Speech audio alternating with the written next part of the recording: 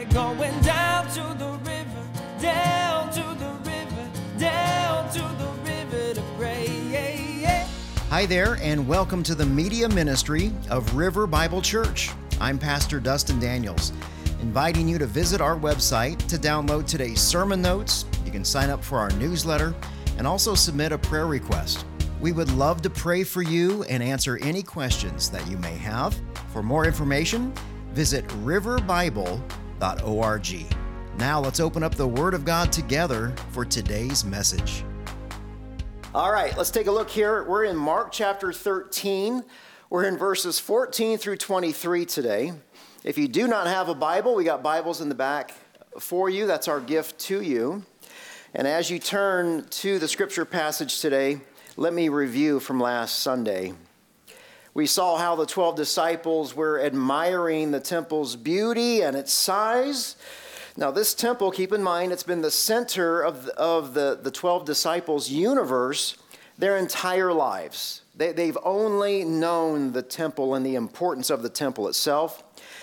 And as the disciples are admiring this temple, without skipping a beat, Jesus tells them that the temple's going to be destroyed. It's like finding out that John F. Kennedy was shot, or the spaceship Challenger exploded during takeoff, or learning that the terrorists blew up the Twin Towers in New York City. So after hearing this news, the disciples, they wanted to know how and they wanted to know why the temple was going to be destroyed. But Jesus didn't give them a direct answer. He actually presses in and he gives them more bad news. This brings us to a couple key points from last Sunday. The first being that Jesus doesn't give the disciples what they want, he gives them what they need. He gave them the truth and the reality of that truth. We talked about how some of the greatest threats to the church don't come from outside the church, but inside the church. And we discussed how discernment and being very careful who you're watching on the internet, the podcasts that you're listening to, the authors that you're reading. Be very, very careful. We talked about how sharing the gospel is more important than your personal safety and how your suffering is not about you. We talked about endurance and how endurance is a key characteristic of the Christian life. And it was a heavy sermon. Those are heavy things to ponder. And that's all a review from last Sunday. And really, the subject of endurance, it really segues well into today's message. So what Jesus is doing here, he's moving from prophesying and promising about the destruction of the temple with all the persecution in the first century. Now he moves to an unknown time frame with the end of the world. This is known as the Great Tribulation. So let me define what that looks like for us here before we even get started. The Great Tribulation, it's a time of worldwide devastation. The Great Tribulation is a time of worldwide devastation. This is a revealing of God's truth. The Great Tribulation is when the wrath of God will be unleashed on all of creation because of unpaid sin. This is a time of unrivaled wickedness. Why? Because the Holy Spirit, what he's going to do is he's going to remove his common grace from the earth. During the Great Tribulation, demonic activity will escalate at a level that has been unseen and unheard of since the beginning of mankind. This is a time where God begins his severe judgment on sin. And for the most part, time has run out for the world. The time of grace has ended.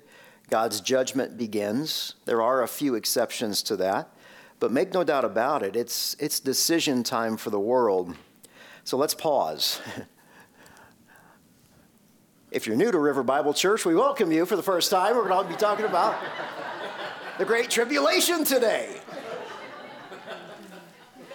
Ta-da! You know, we may think that that's not fair. But let's remember here that God the Father, he gave us Jesus to deal with our sin. God the Father, he doesn't leave us in our brokenness. The most famous Bible verse in all of Scripture, John 3:16, for God so loved the world, he gave his only Son, that whoever believes in him should not perish but have eternal life. For God did not send his Son into the world to condemn the world, to find you guilty. No, but he gave his Son in order that the world might be saved through Jesus. Whoever believes in Jesus is not guilty, not condemned. But whoever does not believe is already guilty. He's already condemned because he has not believed in the name of the only Son of God. It's as if God's saying, you know what, guys? You don't want my Son to pay for your sin? Well, how dare you? How dare you? So you're going to have to pay for your sin yourself. And you're going to pay through this thing called the tribulation, and also a very real place called hell for all of eternity. Now, for those of you who have called on the name of Jesus as Lord and Savior, and you believe in your heart that God the Father raised Jesus from the dead, I've got some very good news for you. It is my understanding that you, along with the rest of the church, will not endure the great tribulation. Jesus will supernaturally snatch us out of this world into heaven. I know it sounds like science fiction. If you're hearing this for the first time, if you're not familiar with it, it is called the rapture. And the reason that God is going to pluck his church out of this world during those final years of the tribulation is two things. Number one, the book of Revelation talks about the church only at the beginning and at the end. The book of Revelation doesn't talk about the church in the middle. Number two, Scripture. You know, when we read about Scripture, we hear about Jesus being a husband and the church his bride. And since Jesus has already endured the cross, he already endured the wrath for sin one time. Why would he let his church, his bride, why would he let his bride experience God's wrath again when Jesus has already paid for those sins? So yes, dear friends, the rapture is biblical. It's a biblical event. You can read more about that in 1 Thessalonians chapter 4, verses 13 and following. But today, Jesus is going to teach us the importance not only of the rapture, we're not really going to touch on that, but the great tribulation and really how it applies to you at this moment. What's it mean for us today? I mean, this is another weighty lesson. It's from the same conversation that Jesus had with his disciples last week. And really what we're doing here is we're breaking Jesus' teaching in Mark chapter 13 into 4 sermons so we can digest it slowly. Just keep in mind that this was one conversation with his disciples. So, as you'll remember from last Sunday, the disciples, they wanted a sign. When is the temple going to be destroyed? When is the end of the world coming? They wanted to know a sign. Well, today Jesus gives us that sign. What is it? Well, let's find out. If you would, please stand for the reading and the honoring of God's word. Mark chapter 13, verses 14 and following. When you see the abomination of desolation standing where it should not be, let the reader understand, then those in Judea must flee to the mountains. A man on the housetop must not come down or go in to get anything out of his house. And a man in the fields must not go back to get his coat. Woe to pregnant women and nursing mothers in those days. Pray it won't happen in the winter. For those will be days of tribulation, the kind that hasn't been from the beginning of creation until now, and never will be again. If the Lord had not cut those days short, no one would be saved, but he cut those days short for the sake of the elect, whom he chose. Then, if anyone tells you, see, here's the Messiah, there he is, don't believe it. For false messiahs and false prophets will arise and will perform signs and wonders to lead astray, if possible, the elect. And you must watch. I have told you everything in advance. Father in heaven, you are our teacher. The truth comes from you. And with our open Bibles now, as we go through this verse by verse, we pray that we do experience you, that you would teach us the fulfillments of the tribulations that you speak of. Please give us insight and wisdom today. Please give us a peace that surpasses our understanding of the world events that are around us. And it's in Jesus' name I pray. Amen. Amen. Have a seat, guys. Thank you. Let's take a deeper look here at verse 14. When you see the abomination of desolation standing where it should not be, let the reader understand, then those in Judea must flee to the mountains. So we discussed last week how Mark chapter 13 is one of the most difficult chapters in Mark's gospel. Well, verse 14 is probably the most challenging verse in chapter 13, if not the entire New Testament. The disciples, they wanted a sign. Verse 14 is that sign. So Jesus, what he does here, he jumps right into the Great Tribulation. The Great Tribulation will last 7 years. But Jesus jumps straight into the middle of this terrible, terrible time. The first 3.5 years seem to be somewhat less tragic and terrifying compared to the last 3.5 years. Remember Jesus, he gave us the analogy of birth pains last week. So the end of the world becomes increasingly wicked over these 7 years. So Jesus' illustration is this: as a woman's labor pains increase, so does the pace of wickedness as the end of the world draws near. So back to verse 14 here. When you see the abomination of desolation standing where it should not be, let the reader understand. So a better translation is standing where he should not be. Standing where he should not be. And we'll see how this person plays out in a moment. Where is this person standing? Well, he's standing in the new temple in Jerusalem. It's a holy place. This is the first time that Mark's gospel also inserts commentary like this. He says, let the reader understand. This is so important because it's like Mark grabs us, by our shirt collar. He looks us directly into our eyes and he says, all right, guys, you need to slow down. You need to pay attention. So really, this insertion here is a ginormous clue to the context of this passage. Who are the readers reading this passage right now?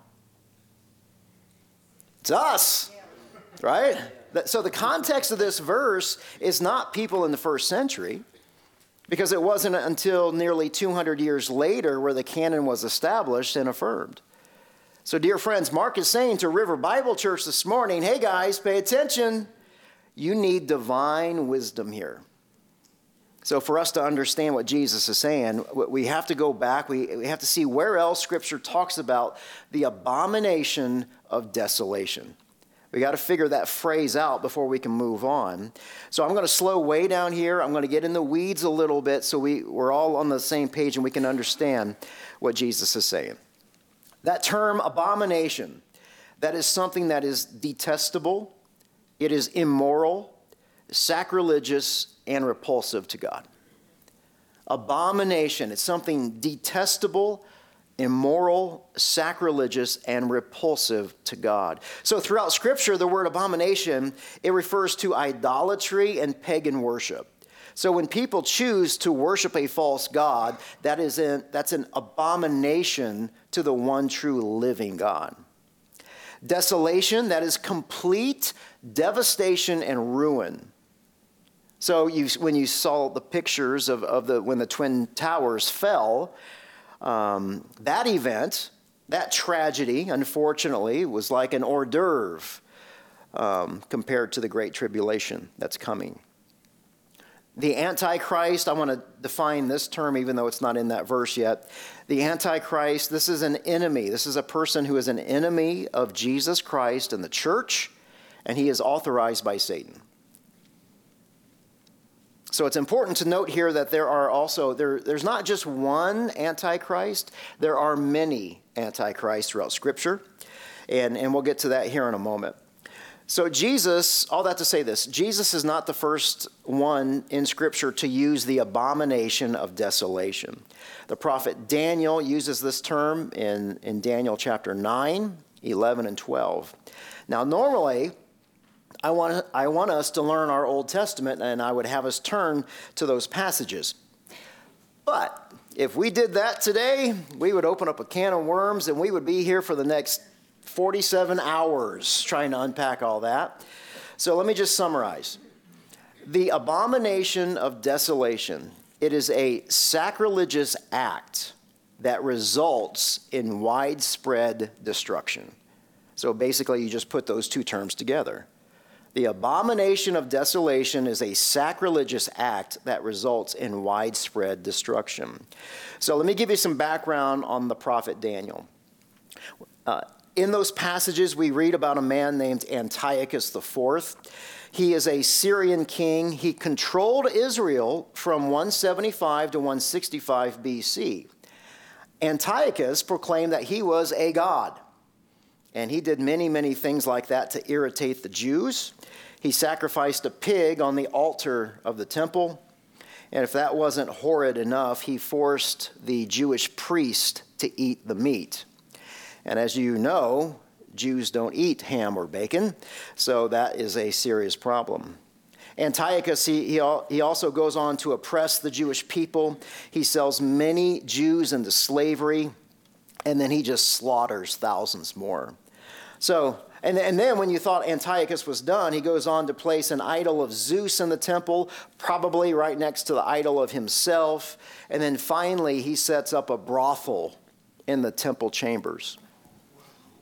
So that's Daniel's account. That's biblical history. Now, we would most definitely call Antiochus an antichrist. No doubt about that. So when Jesus uses this term, the abomination of desolation here, the disciples, they know precisely what Jesus is talking about. And that's why Jesus uses that term. But Jesus is borrowing the term for the future. There's a pretty good chance here that Jesus is using this term as a double fulfillment to this verse. So many people, they look at this passage and they think, well, it either had to be fulfilled in the first century with the destruction of the temple, or it's going to be fulfilled when Jesus comes back. And I'm going to propose to you that it's not either or, but it's both and. So we see a double fulfillment all throughout Scripture. For example, when we look at all the prophets, God was working obviously through the prophets. And these prophets, they were a type. They were a shadow of Christ himself. When you think about Moses and Abraham and Joseph and David and Noah, these men were all shepherding God's sheep at that time, but they were also pointing to Jesus at the same time. So let me show you what I mean here. Verse 14. Jesus says, "Then those in Judea must flee to the mountains." Now, Jesus is providing instruction at this point that is contradictory to what people did throughout biblical history. Because when people were attacked, they didn't run out to the mountains. They ran into the protection of the city walls. And unfortunately, that's precisely what happened when the Romans invaded Jerusalem in 70 AD. Most people ran towards the city instead of away from it. However, the disciples, they told their followers what to do. The disciples had about 40 years to prepare for this event. So when the Romans destroyed the temple in 70 AD, they did just as Jesus promised. They ran away from the city. When the Romans conquered Jerusalem, all the Jews, all those that ran to the city, they were trapped inside those city walls. And when the Romans captured the city, they just butchered them.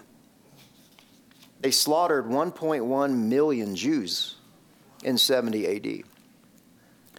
The Roman general Titus, his armies conquered Jerusalem. They stole all the gold from the temple. They burnt the place down to the ground like we talked about several weeks ago.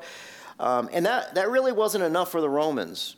That was not enough destruction. That was not enough desolation. That was not enough humiliation for the Jews. So Titus comes back on top of the rubble, and he places an idol on the old temple grounds, and he worships it.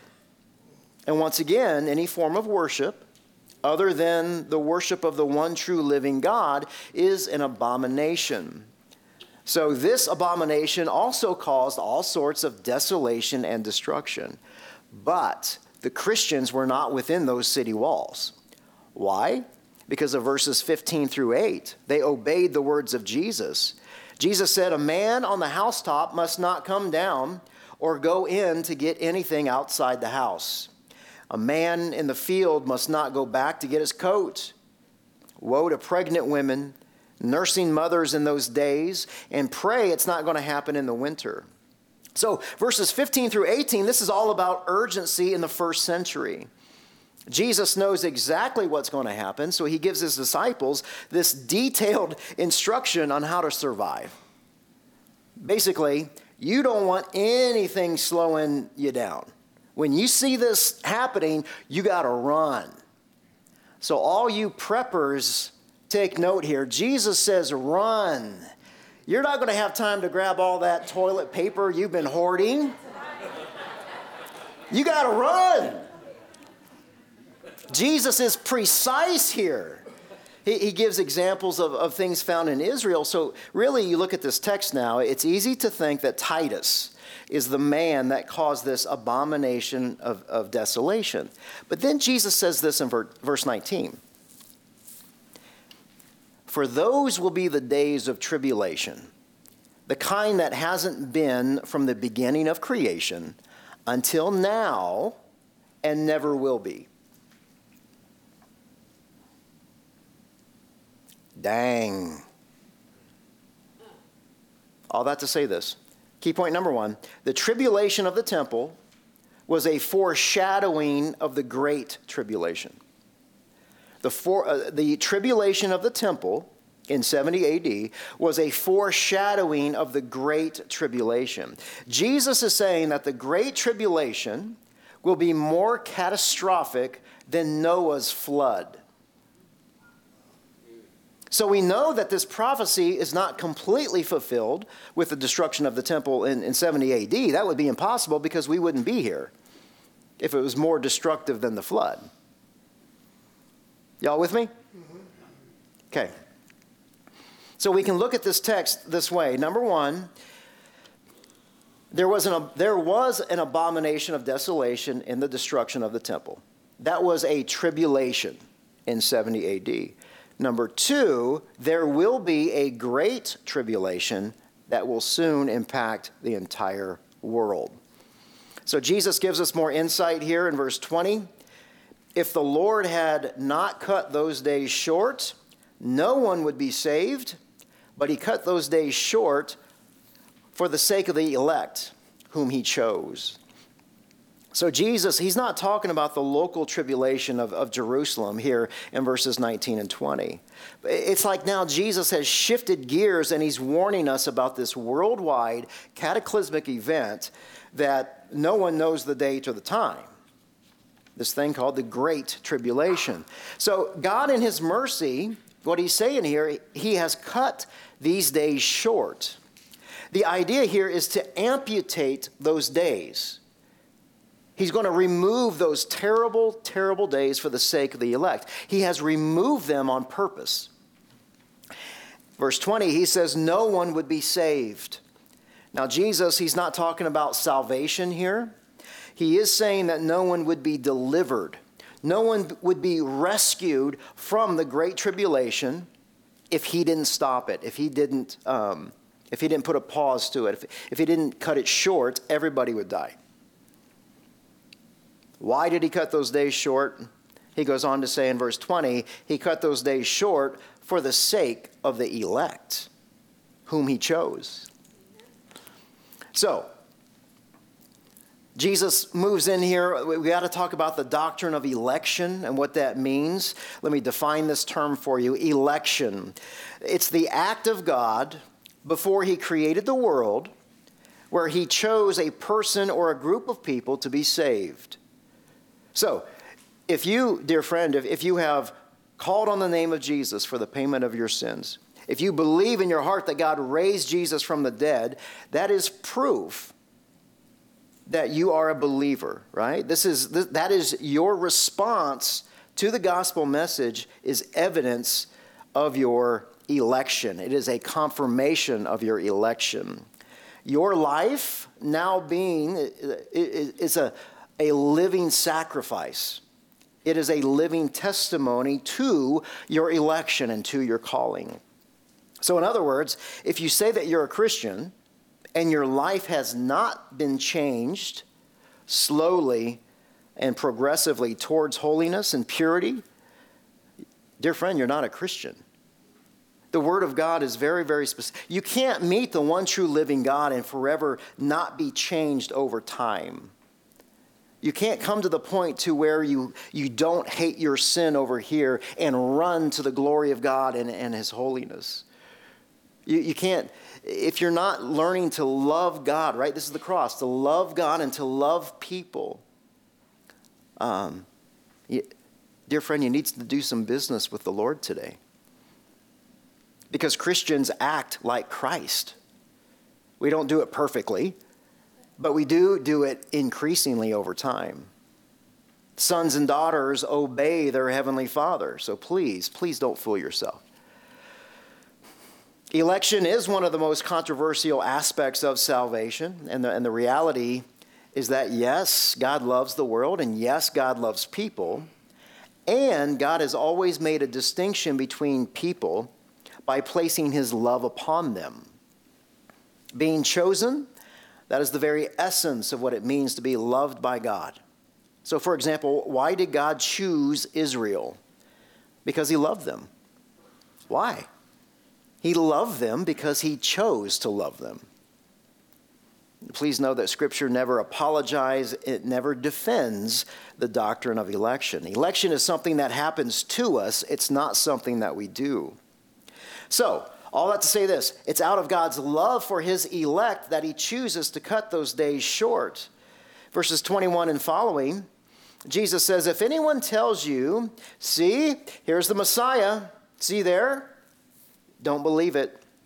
For false messiahs and false prophets will arise, and they will perform signs and wonders to lead astray, if possible, the elect. And you must watch. I have told you everything in advance. So once again, we see the double fulfillment of this text once again. The tribulation with the destruction of the temple, it brought out many pretenders in the first century. And guys, there's going to be a lot more pretenders during the Great Tribulation. So please know that these false prophets, they will also have a supernatural demonic power to perform miracles. But they're not going to be able to deceive God's elect. See, your Father, your God is a Father, and a Father guards His children with a holy vengeance. Somebody may take your life, but they're not going to get your soul.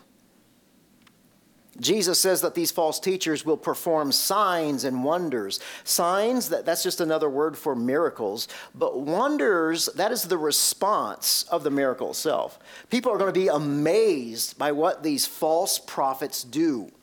They're going to be in shock. They're going to be so surprised at this, they're going to be deceived, thinking that He is God. So key point number 2, signs and wonders, they are not clear indicators of God's presence, but Scripture is. Signs and wonders, they are not clear indicators of God's presence, but Scripture is. That's why Jesus has been telling us repeatedly, be careful, be discerning, beware of these guys. And not only that, but now they're not only going to look good, they're going to have power. They're going to have demonic power to do these miracles, and they will fool many, many people. All right, so what is all this talk of the tribulation in the first century, the Great Tribulation coming up? We don't know when that date or that time is, but what does all this mean for you today, practically? Does it seem like science fiction to you? Is this one of them B-rated Christian movies? Seriously, how relevant is all of this as you watch the news and you hear about all the wars and the rumors of wars? Let me ask you this. Doesn't it seem that something demonically supernatural has clicked over the past couple years?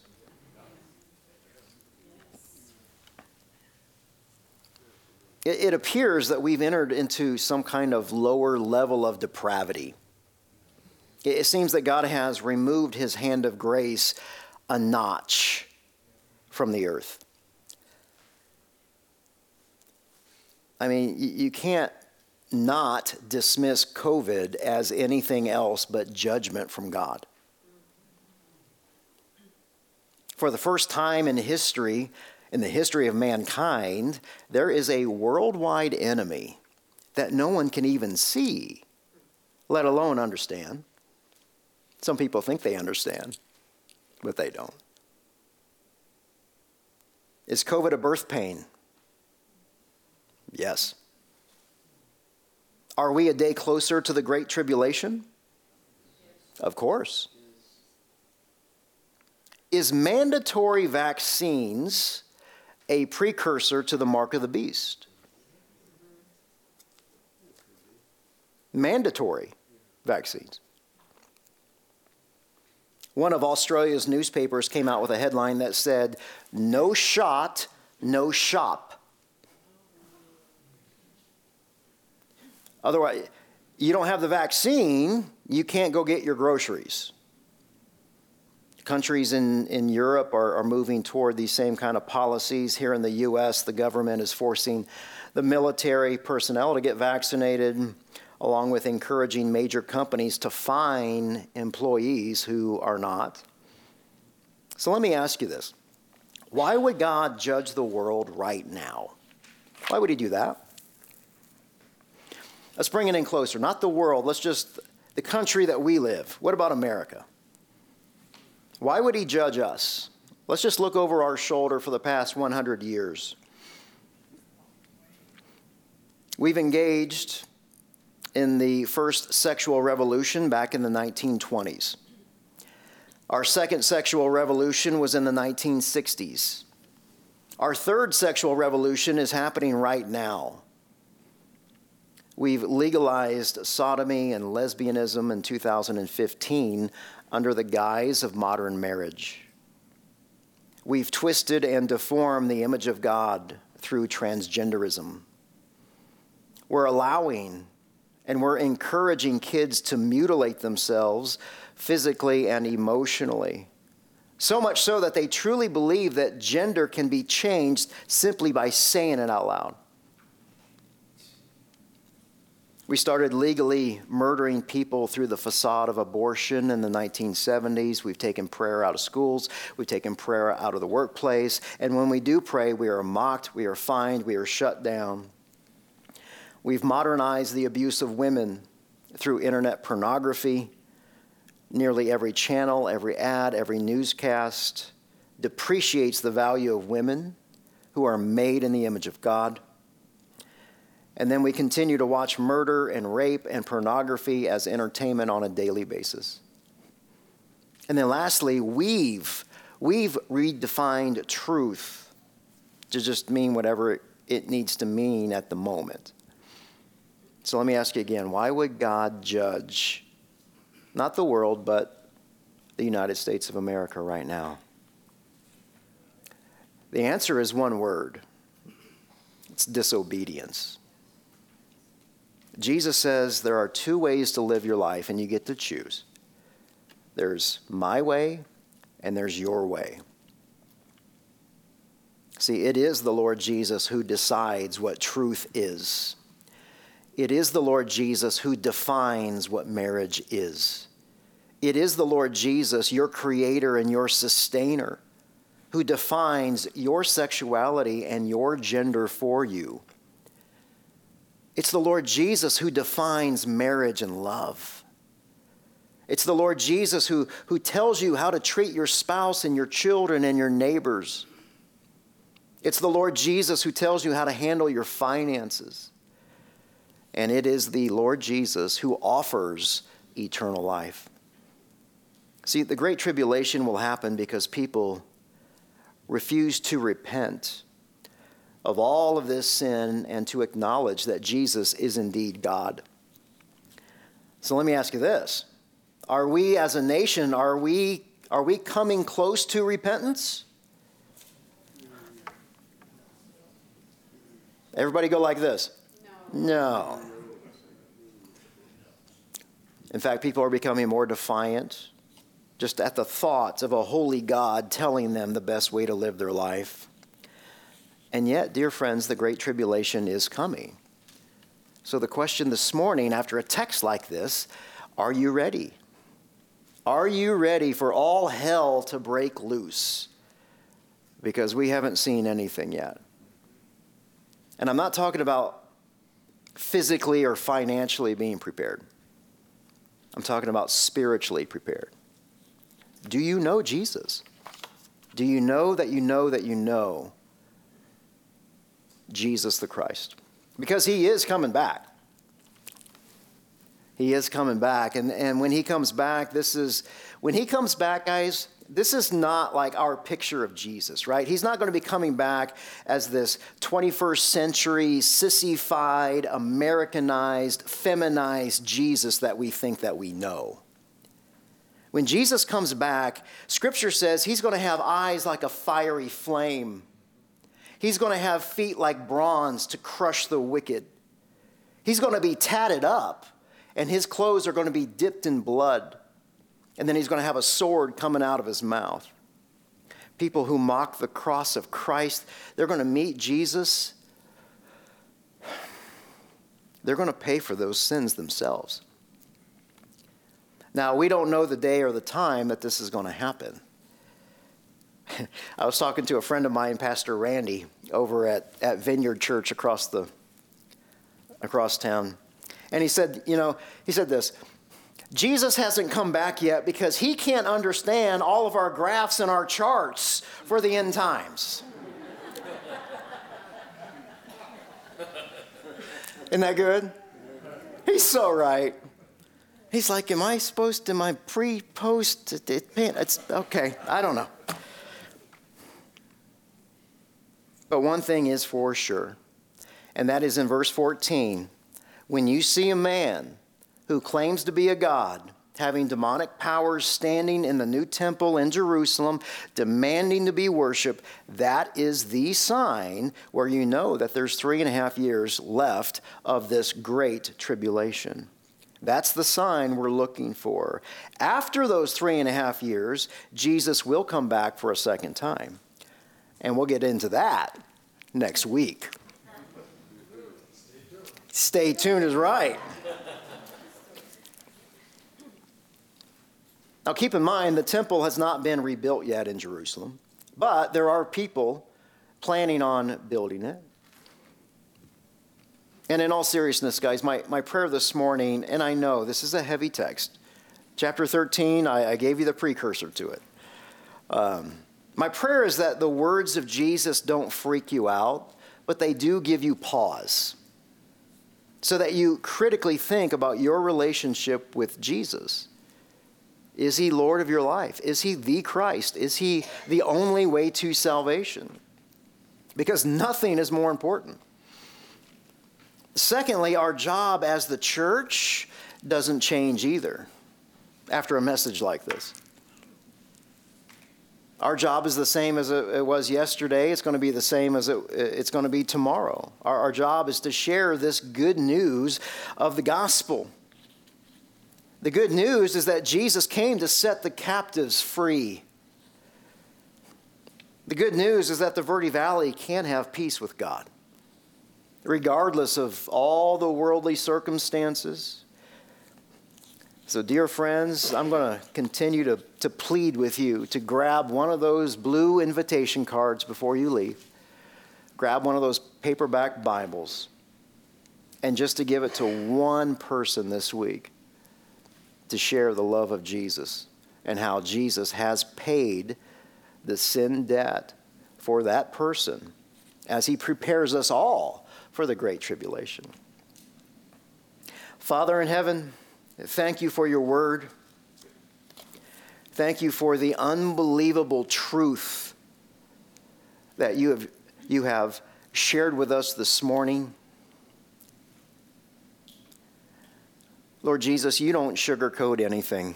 You always speak directly to the heart. You have shown us that, well, really, you have revealed some new things to us. There are no secrets. The things that you reveal are for our good and for your glory, and the things that we don't need to know, we simply don't need to know. And I pray, Father, as we are another day closer to the great tribulation, that we're able to take a breath, realize that you are the one true living God, and that this life that we're living right now, it's just a taste of what you've planned for us for all of eternity. So, Lord, we thank you for that. We thank you for forgiving us of our sins, for allowing us to have peace with God the Father through the cross of Christ. And it's in Jesus' name that I pray. Amen.